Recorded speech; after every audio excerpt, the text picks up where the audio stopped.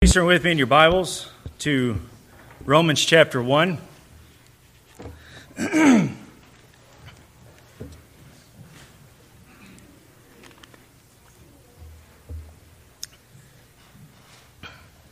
Our text this morning will be verses 8 to 15. Of course, we are really still in the introduction of this book. We had went over, of course, the first 7 verses last week, talking about the gospel. Paul is introducing himself. He's already establishing from the very beginning of the gospel his love for Christ. He's a bondservant. He's an apostle. He's set apart for the gospel, the good news of Christ. He establishes that the gospel was not something new, but it was established within the Scriptures, what we would understand as the Old Testament or the First Testament, as we talked about. Here in verses 8 to 15, again, he is continuing his introduction. And just as it is often with Paul, as he introduces himself, he begins to give thanks. He speaks to the people about his praying for them. And he is going to do that as well in our passage today. But have you ever heard the phrase, or people maybe have encouraged you as well, to look at the bigger picture? If you have such a narrow focus on something, they say, look at the bigger picture. Look at the overall understanding of this, or what have you. Of course, we've all heard that. Maybe folks have said it to us as well. It's an encouragement to really consider the overall scope of something, or the long-term scope of something, rather than looking at specific details or having a narrow vision of whatever the matter is. Many churches only have a narrow vision of the work of Christ with reference to their own church. What I mean by that is that they are focused on starting programs or starting ministries or doing other things out in the community for their own church's sake, and not consider what other ministries are already active and working. It has to have their name attached to it. It has to be known that this church is performing this particular ministry or this particular service. We see that often. We see it a lot. Churches that are brought up, and they will only work within whatever their church is doing. There is a very competitive spirit among churches. We have to do this in order to make a name for our church. Or we have to do this in order that we can get people into our church. There is a very competitive spirit there. It's only doing whatever serves the interest of our local congregation. But if we look at the bigger picture, what is the overall goal? What is it that we're working towards? What is it that the church is supposed to be doing? Now, granted, on Sunday mornings, on the Lord's Day, the church comes together. We worship the Lord in spirit and in truth. We are here to honor Christ. That's why we gather. But as far as the mission of the church outside of the gathering, what is the goal? Well, we have the goal in Matthew 28, don't we? Go into all the nations and preach the gospel. Baptize them. Teach them obedience. That's the goal of the church. That's the marching orders of the church that Christ has given. Just as a thought, what would it look like if the Bible-believing churches, I know that there are churches in order to guard against. There are churches that you got to be very cautious about attaching, yourselves to them, especially if they have very heretical doctrine. But just think for a moment, if all the Bible-believing churches in Kingsport, for example, were to work together for the overall goal and mission of the church, what could be accomplished? Or any church, or any set of churches in any given city, what would it look like? Instead of making glorifying Christ and having the believing church, and I mean by that the believing church, not just one local church, but all the believing churches within a given city being known by their faith rather than one particular church trying to make a name above all else or all others. What would it look like if churches did that? Work together rather than trying to compete with one another. Well, we can't participate in this with you because we have to be doing stuff for our own church. We got to start programs at our church. We got to start ministries at our church. There was one gentleman that came here for a while, he and his family, and one thing that he had said often was, it's not about starting new programs or starting new ministries. It's about finding where God is working and go join Him. That was great advice, because that's the way it should be. There's this narrow view that we only serve our interests. Many churches are that way. And if we think, well, we don't really have a competitive spirit, we don't really fall into that, well, just consider these few things. Mostly, has social media, some form of social media. When you see that people are being converted at another church, do you say, praise God for that, because Christ is growing His kingdom? Or do you look at that and say, well, they're probably not even getting the right teaching anyway? Or, it's probably one of them altar call things. Probably not even converted. Are we envious when other churches are doing things?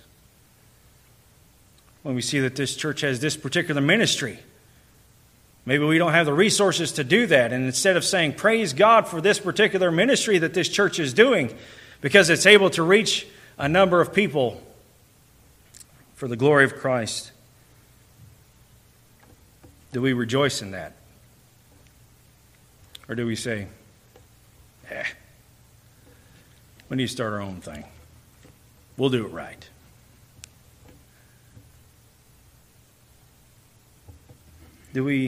Are we thankful of God moving, regardless if it's in our church or in others?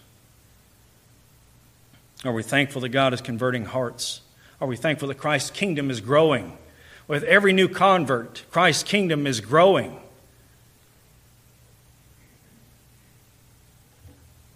Would we be willing to lock arms with other believers to glorify Christ and make His name great, regardless if the church's name is there or not? Even if the particular ministry did not begin from this church. Because in this passage that we're going over today, we read of the Apostle Paul, who arguably considered by many to probably be the greatest of the apostles, the greatest evangelist of the apostles, who is thanking God for a church that he didn't start, a church that he didn't found, a church that is flourishing, not by his doing, but a church that is flourishing in the heart of pagan Rome. The word is out about these particular believers that are there. And as Paul is writing this epistle to them, he doesn't write to them to take control of anything or try to establish his authority over them as an apostle. You know, and you think about this whole scenario here. The Apostle Paul, as well as the other disciples, the other apostles, have started the church in Jerusalem. It went into Judea. It went into Samaria. It's going into the other parts of the world. And perhaps Paul's goal was, what if at one day we could get to the heart of the empire, which is Rome? One day we could get there. And then he gets word that it's already happened, Paul, and you didn't do it. God was already doing it. And instead of saying, oh, well, this is the heart of the empire. That's where I need to go, and I need to take over the church, and I need to help these people along. He doesn't do that. Instead, he writes to them, he's saying, I thank God for you. He writes to them with great affection, of people that he doesn't even know. I thank God for you, and I pray for you, and I pray for you unceasingly. Always making mention of you in my prayers. He desires to get there to them. He desires to visit with them, to fellowship with them, to build them up. And even as Paul is an apostle, he doesn't say, I'm coming there to build you up because I'm an apostle. Instead, he's writing in this letter and he's saying, I'm coming there to build you up and you to encourage me.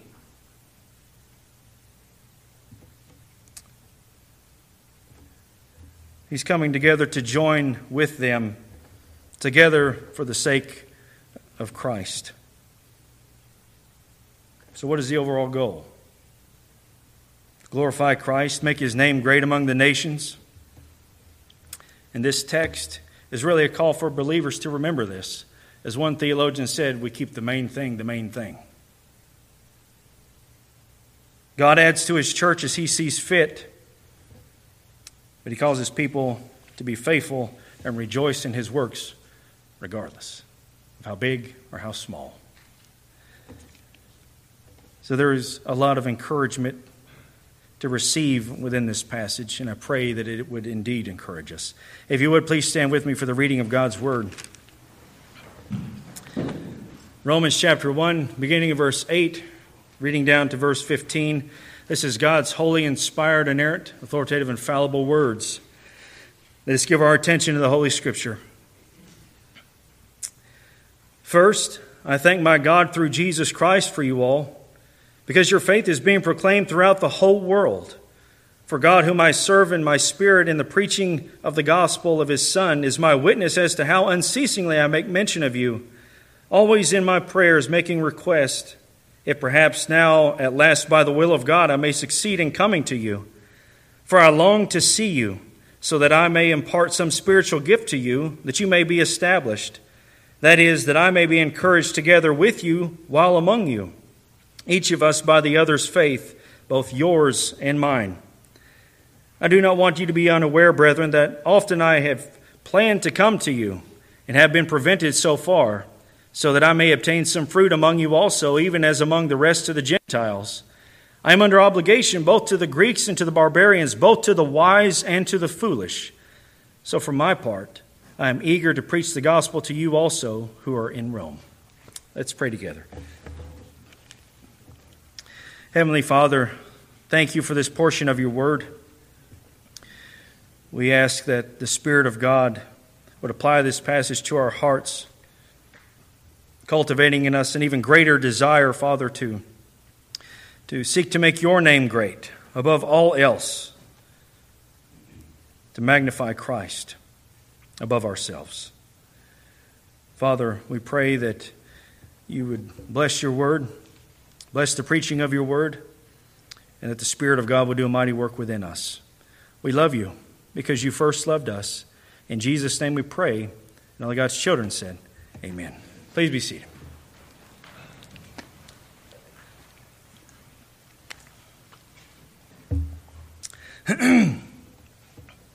So there is much here in this passage, great encouragement to receive here.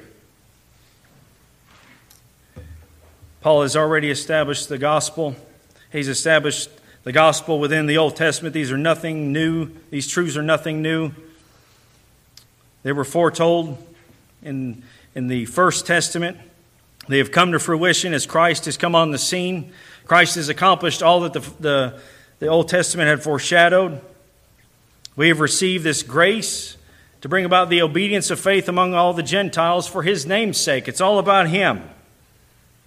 You are the called of Christ. You are the saints in Christ, the holy ones, as a result of His redemptive work. So He establishes their identity now in Christ. They are the saints of God. They are the holy ones. They are called of God. They are those who have received the same kind of faith as ours, as he says elsewhere. And in reference to this congregation again that he's never met, one of the first things he does is he thanks God for them.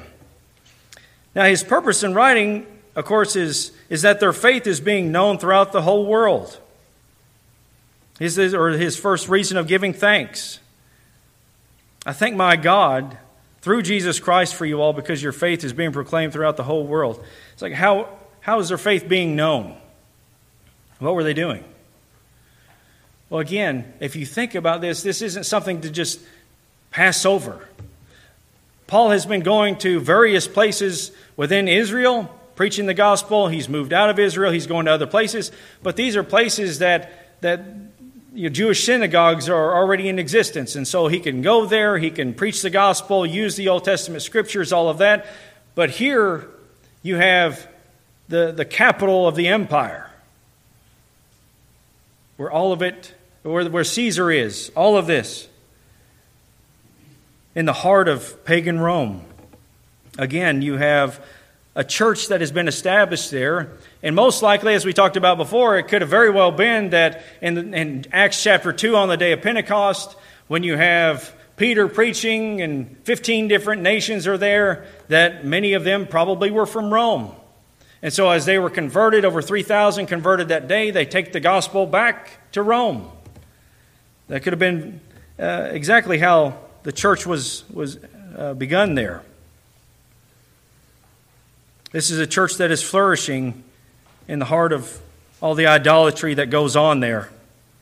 And so if you have that kind of a church that is there, and you have so many that are traveling to Rome, because obviously Rome being the capital city, you're going to have a lot of people traveling there, coming back into Israel, etc.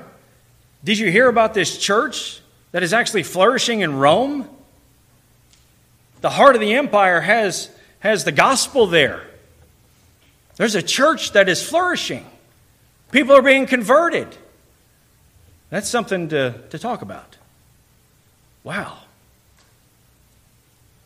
The church is flourishing there? Well, what are they doing? They're just being faithful. They're being faithful unto the Lord. They're preaching the gospel. People are being converted. They're doing nothing out of the ordinary, but being faithful. But God has established this church in the heart of all the idolatry, all the idolatrous practices that go there. And this will be a very great encouragement to Paul as well. This is why he is thanking God. He's not saying, I thank whoever it is that took the gospel to you. He's saying, I'm thanking God for you. Because while Paul is out here laboring, trying to share the gospel in this city and that city, going to these various places, and eventually he wants to make it to Rome, God's already worked there. God's already established this church there. God is showing His power and His might, that even in the heart of Rome, I'm establishing my people. For the darkness cannot cloud out the light. It cannot hinder the light.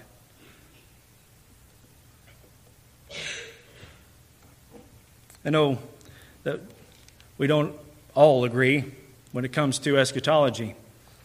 But to look at this passage and understand what is happening there, of how the gospel has gone forth into the heart of the empire and has penetrated into the empire, and nothing can hinder the gospel from going there and people being converted. To me, I look at Revelation 20 and I see the binding of Satan that occurred at the first coming of Christ. And his binding is in reference to deceiving the nations. He's bound in the sense that he cannot deceive the nations any longer. What does that mean? It means he cannot stop the progress of the gospel. Not even in Rome. The other writers of Scripture describing Satan, he's like a roaring lion seeking someone to devour. Dr. Joel Beakey had talked about Satan being like a dog on a leash. He can only go so far, and he can bark at you. If you get too close, he can bite you. But otherwise, he's on the chain that is held by his master. And he can only do so much. But he cannot hinder the will of his master. And Christ has all authority in heaven and in earth. And he says, go forth to all the nations. And you see it even in the first century. Within 20, 30 years of Christ ascending into heaven, the gospel's in Rome.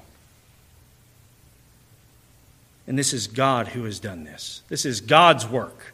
This is God showing His sovereignty and His control. And so Paul says, I thank my God, because He's the one doing it.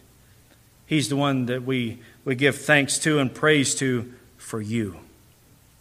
He established you in that place And the knowledge of this has gone forth in all the world. People are thinking to themselves, how difficult it was for the gospel to start here. Surely it was impossible in Rome, but it's not.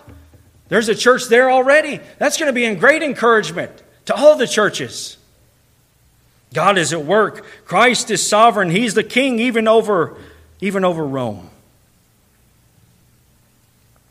So I thank my God for you. For your faith is being proclaimed throughout the whole world, he says. For God, whom I serve in my spirit, in the humbleness of the Spirit, how unceasingly I make mention of you in my prayers. He continually prays for this church that God has established. You have the believers that are there. The people are being converted. He prays for them. A church, again, that he's never met. A church that he's not started. But because they are their brothers and sisters in Christ. And you have that kind of a unity among others who are brothers and sisters in Christ, Paul prays for them. Perhaps he prays for them that the Lord would continue to nurture their faith, that they may continue to be steadfast, immovable in the work of the Lord, especially being where they were.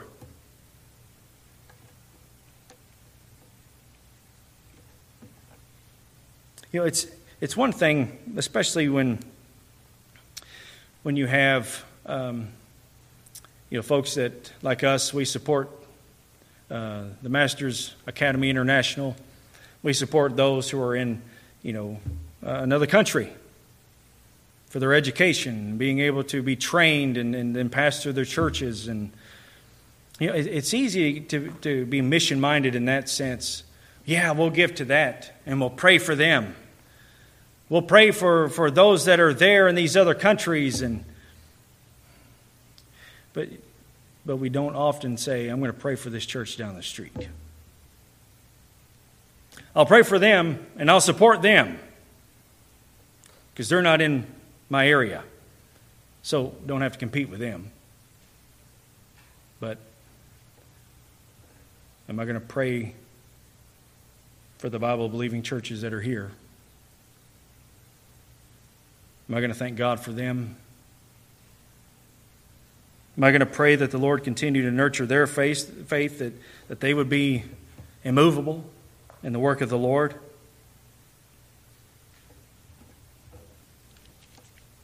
I would say we don't often do that. But the question is why don't we do that? Even let me just throw this out here. Within Kingsport, you have all kinds of varieties of churches. You have very Bible-believing churches, and then you do have some very heretical churches. Even for the heretical churches, should we be praying, "Oh Lord, convert their hearts to the truth of the gospel"? See, we have this idea, and maybe it's because we're Americans, I don't know, that you hear that so often, I'm looking out for number one, or something along that line. That's not how the church is supposed to function. That's not how the local church is supposed to function. You don't look out for number one, even us individually here at this church. We look out for each other. That's how we're supposed to be. We're supposed to show that kind of a love and encouragement to one another, that kind of accountability to one another, that we're not just looking out for our own interest, but the interest of others. But we stop doing that very thing once we hit the door. We're not concerned about the other believing churches that are in our area.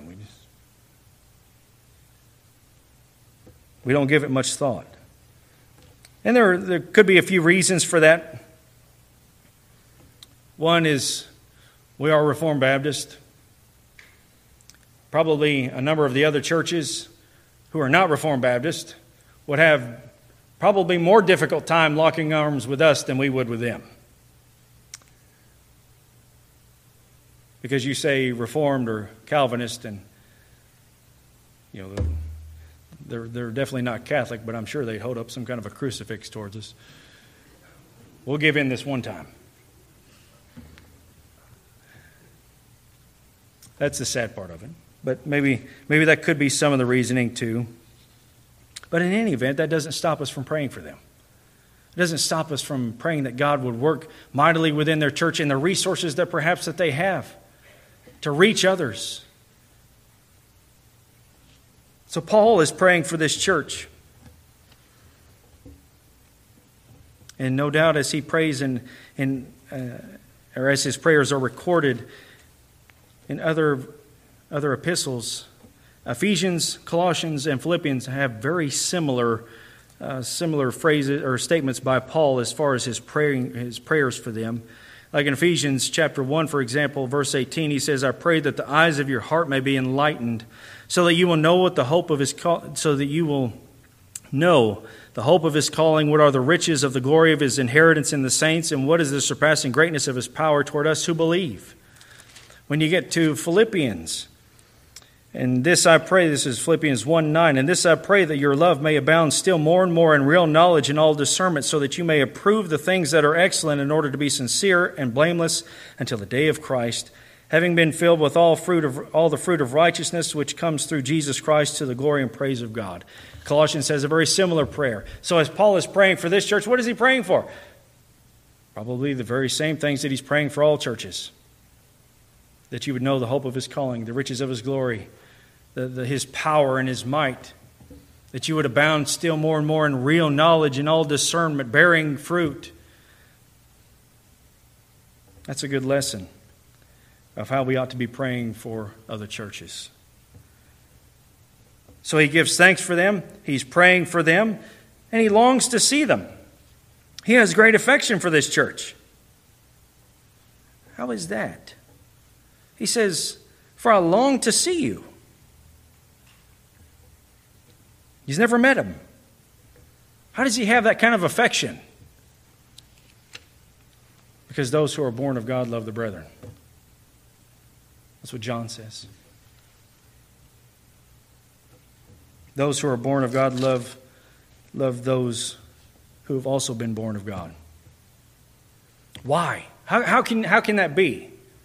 Because the Lord has cultivated in us a great desire not only for Him, but for all whom He saves. Because we all have that recognition of where have we been brought from. The grace that has been extended to us in Christ, and the fellowship that we now have with Him, and the unity that we all have in the Spirit of God. We have one Lord, one faith, one baptism, right? So there's a unity there. There's a closer bond among believers, probably more so than family members. And so when it comes to other believers, I mean, think of this. When we talk about other believers that are going through such persecution in China or other places, our hearts go out to them. And we pray for them, and we ask the Lord to keep them safe, or to allow the church to flourish there. We look at others within history who had given their lives. And it's hard to even read the account of some of these without getting very emotional, thinking, look at their commitment to Christ. Look what God has done through them. How do we have that kind of affection? We're reading of people we don't even know. Or we're hearing of people that we don't even know. And yet our hearts are yearning for them. That's because the Spirit of God is doing a mighty work within us, bringing us together in that recognition of these are your brothers and sisters in Christ. You are all the family of God. You're talking about the universal church here. We forget that we're part of the universal church. The universal church made up of all believers at all times in history, all over the world. We forget. Why? Because we have that narrow view. That narrow focus just on what we can do. Paul longs to see these folks. I long to see you so that I may impart some spiritual gift to you. His desire is to strengthen them. He gives thanks for them. His desire is to strengthen this church. He may impart some spiritual gift. The idea of imparting a spiritual gift is not speaking of imparting some kind of a spiritual gift in the sense of the power of the Spirit to them. of what we would recognize as, the laying on of hands, the healing, or the speaking in tongues, and, the various charismatic gifts that we find within Scripture. And that is a biblical word, by the way, not the way that they use it. But that kind of a spiritual gift is not what's in view here. But rather, it's really the spiritual strengthening in general is what he's referring to. Longs to impart some spiritual gift to them, that spiritual strengthening to them. You guys are on the front lines. You're right here. So how can Paul encourage them? Because he desires to edify them, not take them over because they're thriving in Rome, but to strengthen their faith. Because Paul's labor has been the same as theirs. He's been out preaching the gospel. He's been enduring all the hardships that we read of in the Corinthian epistles. And he recognizes that this church over here, this church piercing into the darkness, has got some very difficult situations going on there too. And so how may I come alongside you and help you? Paul has much to say that he could strengthen this church. And we know that he has much to say that can strengthen and encourage the church, because as we read through Romans, or as we read through his epistles, what happens to us? We are built up by what Paul is saying. Our faith is growing as we're reading of all the teachings that Paul is bringing out, that is in connection with the Old Testament. He brings it all to light. He really gives us much of the implications of all that we read of in the Gospels of what Christ has accomplished. And now the implication of that is Romans, Ephesians. And it builds our faith. It grows us. It matures us in Christ. So Paul has much to say that can strengthen their faith. And that's what his desire is to do. He has much to say about suffering and the sovereignty of God. He desires not only to strengthen them, he says, but that I may be encouraged together with you, while among you, each of us by the other's faith, both yours and mine. John Calvin, he writes this in reference to that passage. This is how Calvin puts it. He says, my faith, as well as yours, is in need of strengthening. You will be a blessing to me, I to you. You see a lot of humility here in Paul. Again, as an apostle of Christ, having the authority that he does, he's not seeking any of that. He's seeking to build them up and to be built up by them. There should never be a time in which we think that we've come so far, or that we are so far along that we can't be encouraged by someone else. I was reading one theologian who was having a very rough week. His day was not going well. And his children could see it, that he was having a rough day. And so one of his kids come up to him and said, Daddy, be of good cheer. Jesus loves you. And the kid was 4 years old. But that's what he needed. And he was encouraged by that. We are never so far advanced that we should think to ourselves that we don't need to be encouraged. Because we all do. I need to be encouraged. He needs to be encouraged. We encourage each other by praying for one another, by giving a word of encouragement. Jesus loves you. This too will pass. God is always with you. He never leaves you. He never forsakes you. Whatever the situation calls for, we can encourage one another because we all need it. And even the apostle needed it. You see that in Ephesians 2. He asked the Ephesians to pray for him that he would be bold in his proclamation of the gospel. Why? Because Paul's just a man. That's it. He's a man. Well, he had all that spiritual gifts and he had all this power. But none of that meant that it was able to sustain him in his times of trouble and in the difficulties. Well, I got this power here, so I should be encouraged. No, I need to hear truth from God. I need to hear the word of God and the reality of the gospel spoken back to me. So he is asking this church, this young church, for their encouragement towards him. Here's a great theologian. He's an apostle. He's a scholar. But he desires to be strengthened by this church. Not only can he be strengthened by this church by knowing that they're there and knowing that God is working there. That would have been a great encouragement to him. Surely I've not done all this in vain, and I'm trying to go here and people are trying to stone me. They're doing all kinds of stuff. But I am encouraged because God has established this church there. And then when he gets there, how can he be encouraged? Well, this is what happened.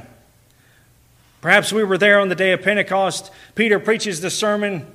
We were converted to Christ, and then we came back to Rome. We went into the synagogue, and we began to teach from the First Testament of all that God had brought about in Christ concerning the things that were written before. And people were converted. And as Paul is hearing the testimony of the people, he's working here too. This is going to strengthen me because I'm going to go right back out and I'm going to continue to do the work of the Lord.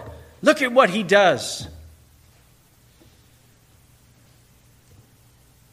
This is a great reminder to Paul that his labor is not in vain. For even in places that he's never been, God is converting people even in the heart of the empire. Maybe that they would be praying for him, of course. That in itself is a great encouragement knowing that people are praying for you. Is it an encouragement to you? Do you know that? You see this on social media, and it's by obviously unbelievers. But something terrible happens or someone passes away, and you have people that say, I'm praying for you. Or some other terrible situation has occurred, and you have someone who has a platform that people listen to, and they say, we're praying for all the people that were affected by this. And then you have others that comment and say, prayer ain't going to do anything. You need to say something. Do something. Act. And so they dismiss prayer very quickly, thinking that there's something better. Prayer, as we've been over before, prayer is vital to the Christian faith. As John Piper said, prayer is our wartime walkie-talkie. This is our communion with God. We are bringing our burdens to the Lord, and who invites us to bring our burdens to Him. He says, cast all your burdens upon Him, for He cares for you. And we're praying to the one who alone can do anything that He desires to do. So if we want things done, we don't say, this isn't going to work. I got to go do something else. No, we come to you and we say, oh Lord, nothing is impossible with you. Anything that you determine to do, you can do it. You do all that you please in heaven and on earth, and we pray, if it is your will, that you would intervene in this situation here. You're praying to the one who controls it all. So does prayer accomplish things? They absolutely accomplish things. Knowing the people are praying for you is a great encouragement. And dear church, you have people that are always praying for you. I hope you know that. Often we like to share that with each other. Will you pray for me in this and pray for me in that? And it's good to let situations be known. This is a specific situation that is going on, and I'd like you to pray for that. But don't think for a moment that prayers are not being offered up to the Lord on your behalf. You don't have to ask for it, because it's always occurring. I pray that you know that. So Paul wants to be encouraged by them. as he hears of their faith, as he hears of their testimony, as he hears how the Lord is working. But not only that, he's going to join, he wants to join in with them. But you really have here perhaps his motivation in doing so. What keeps him going? What is it that he is motivated by? He says, I do not want you to be unaware, brethren, that often I have planned to come to you and have been prevented so far. That could have been perhaps when Caesar Claudius had expelled all the Jews from Rome in AD 49. And after his death, they were able to start coming back about the time that he was penning this letter. That could have been what prevented him. But so that I may obtain some fruit among you also, even as among the rest of the Gentiles. He says, I am under obligation, both to Greeks and to barbarians, both to the wise and to the foolish. He says, this is what it means, I am a debtor. I am a debtor both to Greeks and to barbarians, both to wise and to the foolish. What does that mean? What is he getting at? You know, we sing the song, or Come Thou Fountain, in the song it says, Oh, to grace, how great a debtor daily I am constrained to be. Paul was a debtor to the grace of God. Because of the grace that was extended to him, even though he was a persecutor of the church, he was arresting believers, he was consenting to their deaths, all of that, and yet God had mercy on him, converted his heart, set him apart for the gospel. He doesn't forget this. Knowing what grace has been granted to him through the one whom he was persecuting beforehand, he is continually motivated to work and to labor and to do for the one who saved him. And so that's the kind of language he uses. I am a debtor. I am under obligation. You know, we talk about Paul's thorn in the flesh, and there's a variety of thoughts as to what exactly was his thorn in the flesh. Some say that perhaps it was his eyesight, as he writes in Galatians. See how big letters that I'm using, all of that. Or his thorn in the flesh could have been remembering that he once persecuted the church of God. There are times in which, of course, for whatever things that we've done in our past still seem to haunt us at times, and we still feel the sorrow. And maybe that was the very thing that the Lord had used in order to keep moving Paul along. He says, I prayed 3 times for the Lord to take him. What does he say? My grace is sufficient. My grace is sufficient, Paul, to cover that.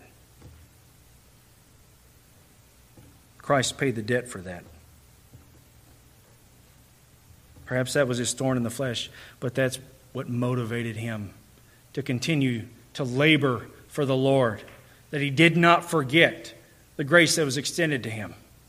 He didn't forget the mercy that he received. He didn't forget now that he is the object of God's love when once he was his enemy. He didn't forget that. And so what is his desire then? My desire is to get there and to bear fruit with you, to obtain some fruit, to make some converts with you, to lock arms with you in what you're doing, and to labor for the cause of the Christ. Because I'm a debtor to all of them. It doesn't matter who it is. I don't have one particular group in mind that I'm only going to be focusing on. You know, when we were getting ready to start our church, I met with this other local pastor, and he says, so what's your vision for the church? I said, my vision? What do you mean by that? Well, you know, who you trying to reach? You know, what's the demographic you're going after? And I said, everybody. Do we have to have like an age group here? We're only going to focus on these? What does that even mean? But that's kind of like the new thing. What's your vision for the church? Well, my vision is to do whatever the Scripture tells me to do. So it's not too hard. But what demographic are you going after? Whoever will listen. And that's Paul's view. He's under obligation both to Greeks, those who are learned, perhaps those who are being able to read his epistle in the Koine Greek that it was written in, who are maybe even the Hellenistic Jews. Anybody that is learned, I'm an obligation to them. And for anybody who didn't speak Greek, who did not adopt the Greek culture, who were regarded as barbarians, I'm obligated to them too. I'm obligated to the wise. I'm obligated to the foolish. I'm just eager to preach the gospel is what he's saying. You know, one man that comes to mind is Jonathan Edwards, America's greatest theologian. Jonathan Edwards. As I think it was R.C. Sproul said, who is America's greatest theologian, probably America's greatest philosopher, who penned probably the greatest work on American soil, which was his work, The Freedom of the Will. As much as this man was learned in the Scriptures, a scholar, a Puritan, he ended up getting kicked out of his church, and he went to preach the gospel among the American Indians. Those who had no idea of any of this. So he goes from teaching advanced, mature Christians and all of this, all of these deep theological truths and all of this that we read of and that we delight in, and he goes to preach the gospel to people who've never heard of any of this on a level that they can understand in order to begin to bring them along. And of course, he died at a very young age. We're under obligation. We should view ourselves to be under obligation to all. Whoever. Not a particular group or one demographic. And why should we be? Dear Christian, do you forget? Do you forget the grace that was extended to you? Do you forget that at one time you were an enemy of God?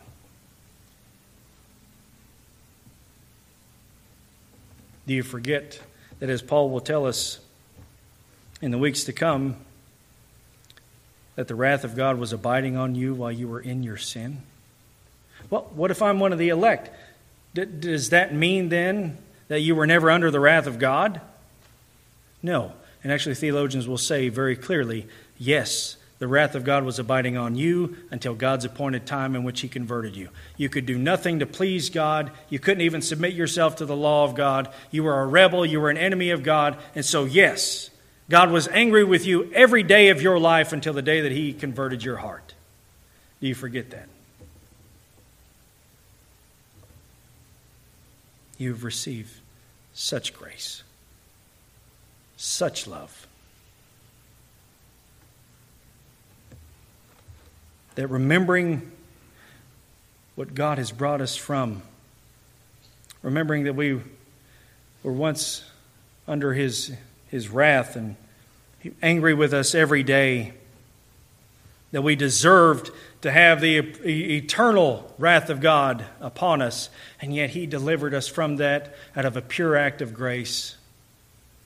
How then could we not say, I'm under obligation to do whatever God wants me to do? I'll do a little bit. I'll go on with my life. I'll do a little bit. Why don't we ever come to the point of saying, you know what? I want to know where God's working. I want to go join Him. Because I'm a debtor to whoever they're ministering to. It doesn't matter. I'm a debtor to the Lord, regardless of what people it is.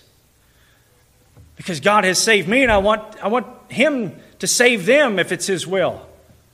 I want to be used by Him. I want to be an instrument in His hand in order to bring others into the kingdom. I want to please Him. I want to obtain some fruit, as the Apostle Paul says.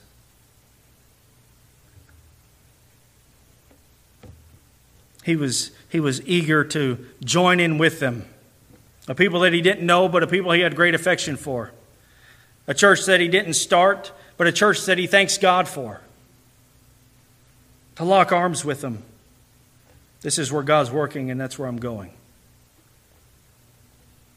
To encourage them to continue on. To preach to whoever. And not only to preach to the Greeks and the barbarians and the wise and the foolish, but also to preach the gospel to them. So for my part, I'm eager to preach the gospel to you also who are in Rome. Does that seem a little odd? In one way, it really shouldn't. How often do we continually emphasize the atonement of Christ, the redemptive work of Christ, Sunday after Sunday? Every Lord's Day we take of the bread and the cup, which is a visible sermon of what Christ has accomplished. And so we are continually reminded every time that we come together of the gospel of Christ, the good news of what He has accomplished on behalf of sinners. And so Paul, in doing the very same things that we do every Sunday, being reminded of it, Paul is eager to get to Rome and to preach the gospel to them. Because it's the gospel that has brought them all together. It's the gospel that is the instrument in which God penetrates into the darkness and begins to convert the hearts of people. No other testimony, no other information, nothing. There's no other content that will convert a sinner's heart apart from the gospel. It's the gospel alone. We can even make really good arguments. And apologetics is good, and apologetics is needed. And often apologetics leads us into being able to declare the gospel, but apologetics by itself and just establishing these truths will not convert anyone. Ever. You know what apologetics is good for? And I believe it was Calvin who had talked about it. Apologetics is good just to silence the people.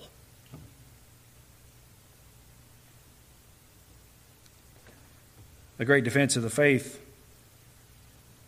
doesn't bring sinners into sainthood. It's the gospel. The good news of Christ. The God-man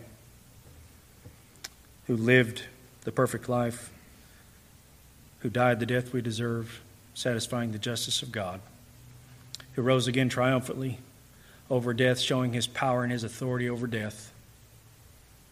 And in doing so, gives all who are in Him the promise that they too will be resurrected on the last day for all who behold the Son.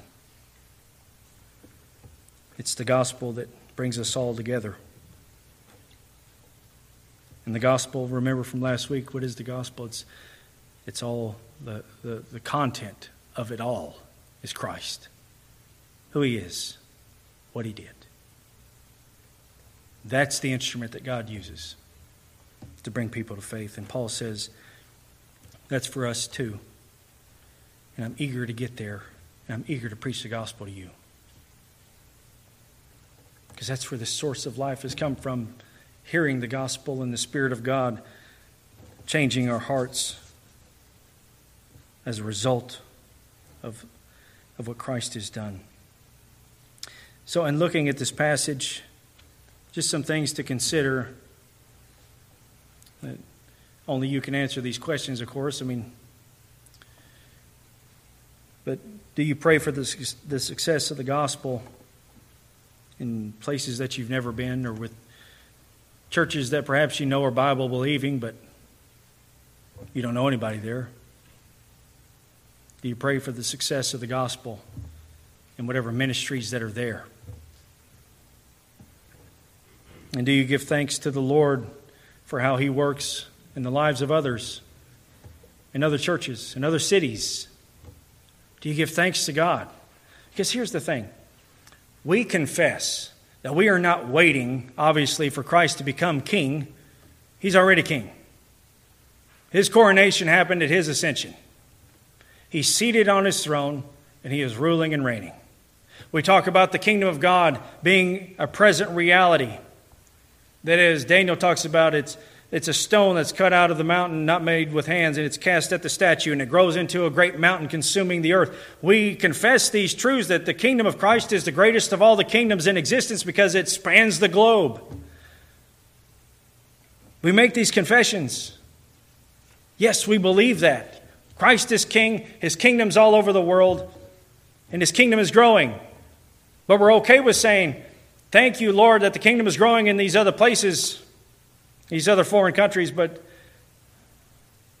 do we say, thank you, Lord, that your kingdom is growing in this town here, because I heard that there were others that were converted at the church down the street?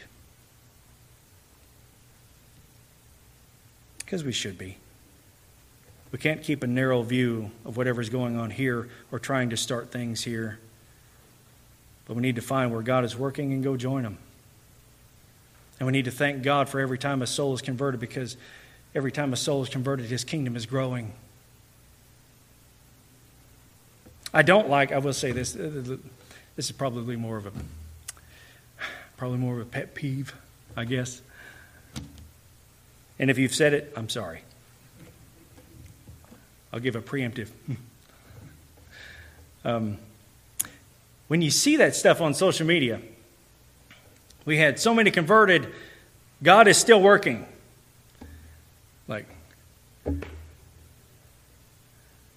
did you need that to know that He was working? Do you think He's not working? Of course He's working. Why do we say that? I don't know why we say that. I don't say it. I hope you don't. Because He is working. God is still in the saving business. You know, my dad used to have this funny little quip that he would tell people, and of course you've heard it too. They would say something and he would be like, duh, the big red truck. You know, and you just want to write on there, duh. Of course He's in the saving business. Do you think that Satan has such a hold that God cannot do whatever he pleases? Of course he can. Why? Because all authority is given to Him in heaven and in earth. He has it all. It's all His. And again, when you look at the binding of Satan, you first read of it in Matthew 12, when Jesus is casting out demons. And they begin to accuse Him. You're casting out demons by the power of Satan. You're in league with Satan. Of course you're casting them out. They're working with you. And He says, if I cast out demons by the Spirit of God, then the kingdom of God has come upon you. Or how else can one enter the strong man's house and plunder his goods unless he first binds the strong man, and then he will plunder his goods? So when you look at the first coming of Christ and all that He accomplished, He has bound Satan because He's casting out demons, and Satan cannot hinder anything that He's doing. When the 70 come back and they have good results from their evangelistic efforts, what does Jesus say? I saw Satan falling like a star from heaven. He's being cast down. And in John chapter 12, what does Jesus say? Now the time has come for the ruler of this world to be cast down. The writer of Hebrews in Hebrews chapter 2 says that Jesus rendered him powerless, him who had the power of death. John says in 1 John chapter 3 that for this reason did the Son of God come into the world, to destroy the works of the devil. These things happen at Christ's first coming. And so we never should say, God, are you still working? Is Satan able to hinder anything that you're doing? No.